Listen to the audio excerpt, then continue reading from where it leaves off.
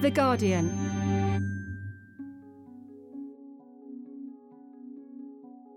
Flooding in Germany, monsoons in India, and a historic heatwave in the North American West. Headlines have been dominated recently by extreme weather events. And even though these events might seem unconnected, experts and countless scientific studies point the finger at the climate crisis, meaning these kinds of extreme weather events, including heatwaves, are likely to get worse.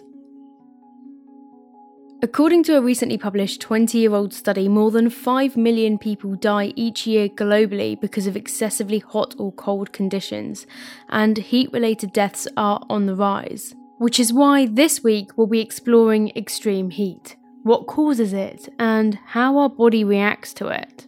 In the UK, as temperatures rise, parks are usually filled with people sunbathing, and public transport messages change to include public health reminders of how to stay cool.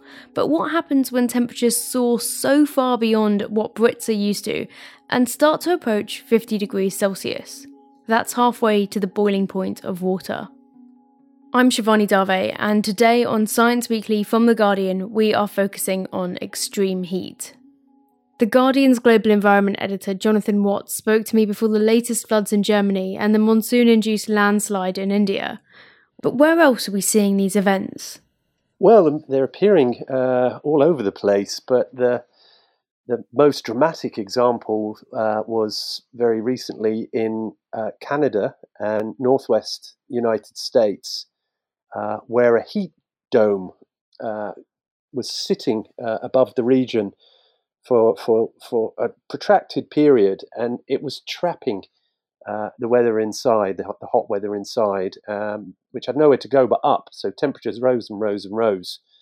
And in one place, a place called Lytton in British Columbia in Canada, the national record was shattered. It went up to 49.6 degrees Celsius. That's a temperature that we wouldn't normally see outside of that sort of very hot band in the Earth closer to the equator. It's a sort of a Saharan temperature, but at a latitude very similar to that of the UK and Northern Europe. And it wasn't just in this one place.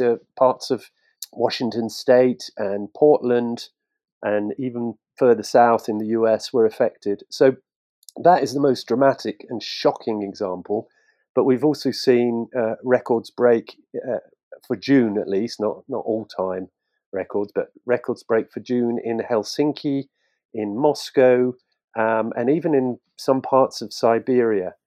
So this heat dome that you mentioned, what's going on? Because it gives the impression that it's just a sort of little enclosed area that, like, a bit like a greenhouse. Yes, to some degree that's correct. It's the weather getting not moving but sitting in one place for a long period of time, and this is something that scientists are still examining, but they're concerned that climate disruption, which is caused by human emissions, is not just warming the planet, that there's a possibility that it's slowing some of the circulation of weather systems. So in recent years, for example, we've seen this kind of blocking effect, as it's called, in the very extreme heat waves that we've seen in Europe in recent years. It was seen also in Hurricane Harvey, which hit Texas. I think it was in 2018. And that just sat above the city of Houston for several days. So this sort of stickiness, this stagnation of weather systems is really a concern. And as John says, this is something affecting countries all around the world, including the North America West. Temperature records there were not just broken, they were obliterated. The past record, the past national record, all-time record in those countries was smashed by more than 5 degrees Celsius. You know, that is astonishing. That's beyond imagination. And I was speaking to some scientists climate scientists earlier this week, and they said until a few weeks ago, we would have said that the temperatures close to 50 degrees Celsius in Canada would have been impossible. The fear is that we've passed some sort of threshold, and that we won't just see temperatures rise gradually, but there could be a few jolts in the future. It sounds quite worrying, to be honest. What's actually going on? It is worrying. I think it does need to be stressed that there isn't a consensus yet on exactly what has happened. This matter is being studied with a great deal of urgency. Scientists, like 99% of scientists, agree that the fundamental reason is human emissions, that the human impact on the climate has been very disruptive, and that we're messing around with it in ways that are now becoming increasingly evident. So, for sure, the fundamental cause is warming caused by greenhouse gases, which are produced by cars, by cutting down forests, by industry, and so forth. The question is whether there are additional kind of cascading effects or tipping points that is making, one problem makes the other problem worse, and so the problem becomes non-linear. That is the key question, and again, it's uncertain. But let's say scientists are more worried about this than they were a few weeks ago.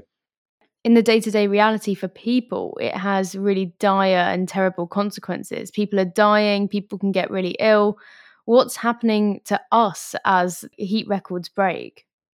Global warming, global heating, climate disruption, they are making extreme weather worse and more frequent.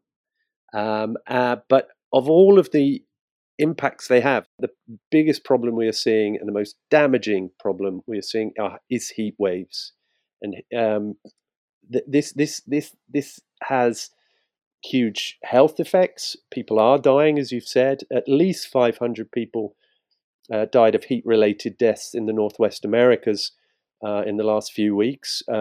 That's the number of recorded deaths. There's always more than the number recorded because doctors very rarely write heat on death certificates, so it's always a big underestimate.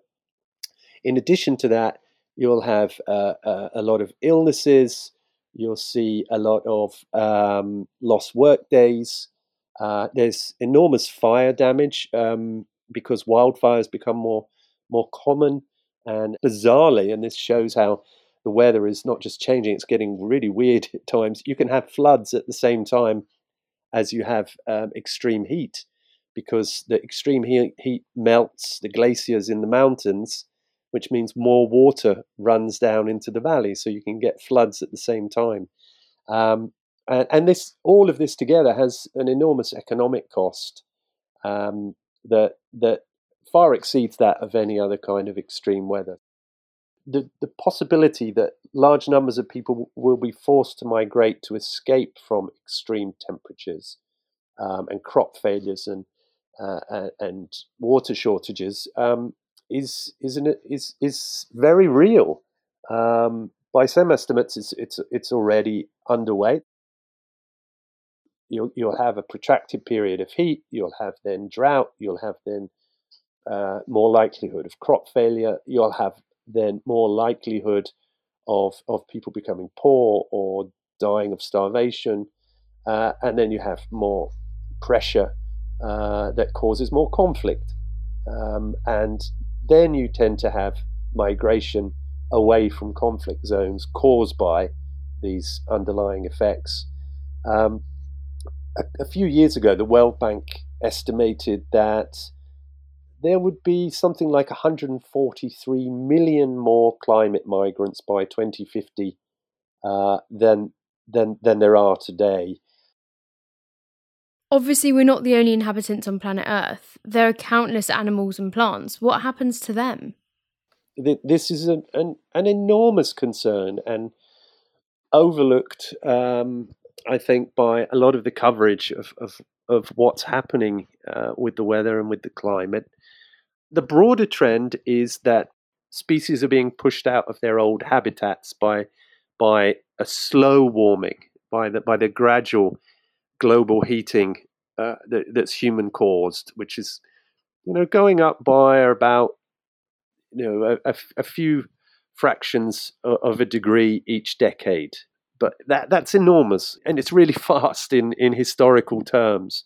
But that's the broader trend. But when you get these bursts, these short-term bursts of extreme heat, that creates a whole new set of issues. And as you were saying quite rightly, insects and which we rely on for pollination, or worms that we rely on for soil quality in the ground, they cannot escape so easily, and they can get trapped, or they can die in these extreme conditions, which has knock-on effects for other species. Birds might be able to migrate, but they will maybe not have the same food sources, and there have been cases reported in Australia a few years ago of mammals, I think it was bats, just thousands and thousands of them dropping dead out of the trees in a particularly intense heat wave a few years back. Obviously, this is an extremely complex issue with lots of different people in play with different ideas and motivations. But what is the way that we can try and mitigate, this extreme situation getting worse? Fundamentally, it's to change our energy systems. We have lived in a fossil fuel world for 200 years. And that fossil fuel world has created fossil fuel politics and fossil fuel economics. And there is total certainty that this is causing the problem. And that means really making political choices that accelerate the transition. Sorry for drifting a bit away from perhaps the science side of a science podcast, but science, politics, economics, psychology, these are all intertwined in the climate issue, which is the most sort of complex set of challenges our species has ever encountered. The final and positive thing to emphasize is that I speak to dozens and dozens of climate scientists, and I would say the vast, vast majority of them say it's not too late and we have the technology to do it. I think that's a good place to end on something slightly positive, knowing that it's not all doom and gloom and that we've got, some hope out there. Absolutely. Yes, there is. Thanks so much for your time. And thank you too for addressing this subject. In the next episode of Science Weekly, we will be looking at what happens to our bodies in extreme heat. You can find links to The Guardian's coverage of climate change and extreme weather in the podcast's webpage. If you've got any thoughts, feedback, or episode ideas, drop us a message at scienceweekly@theguardian.com. Science Weekly will be back on Thursday, but bye for now.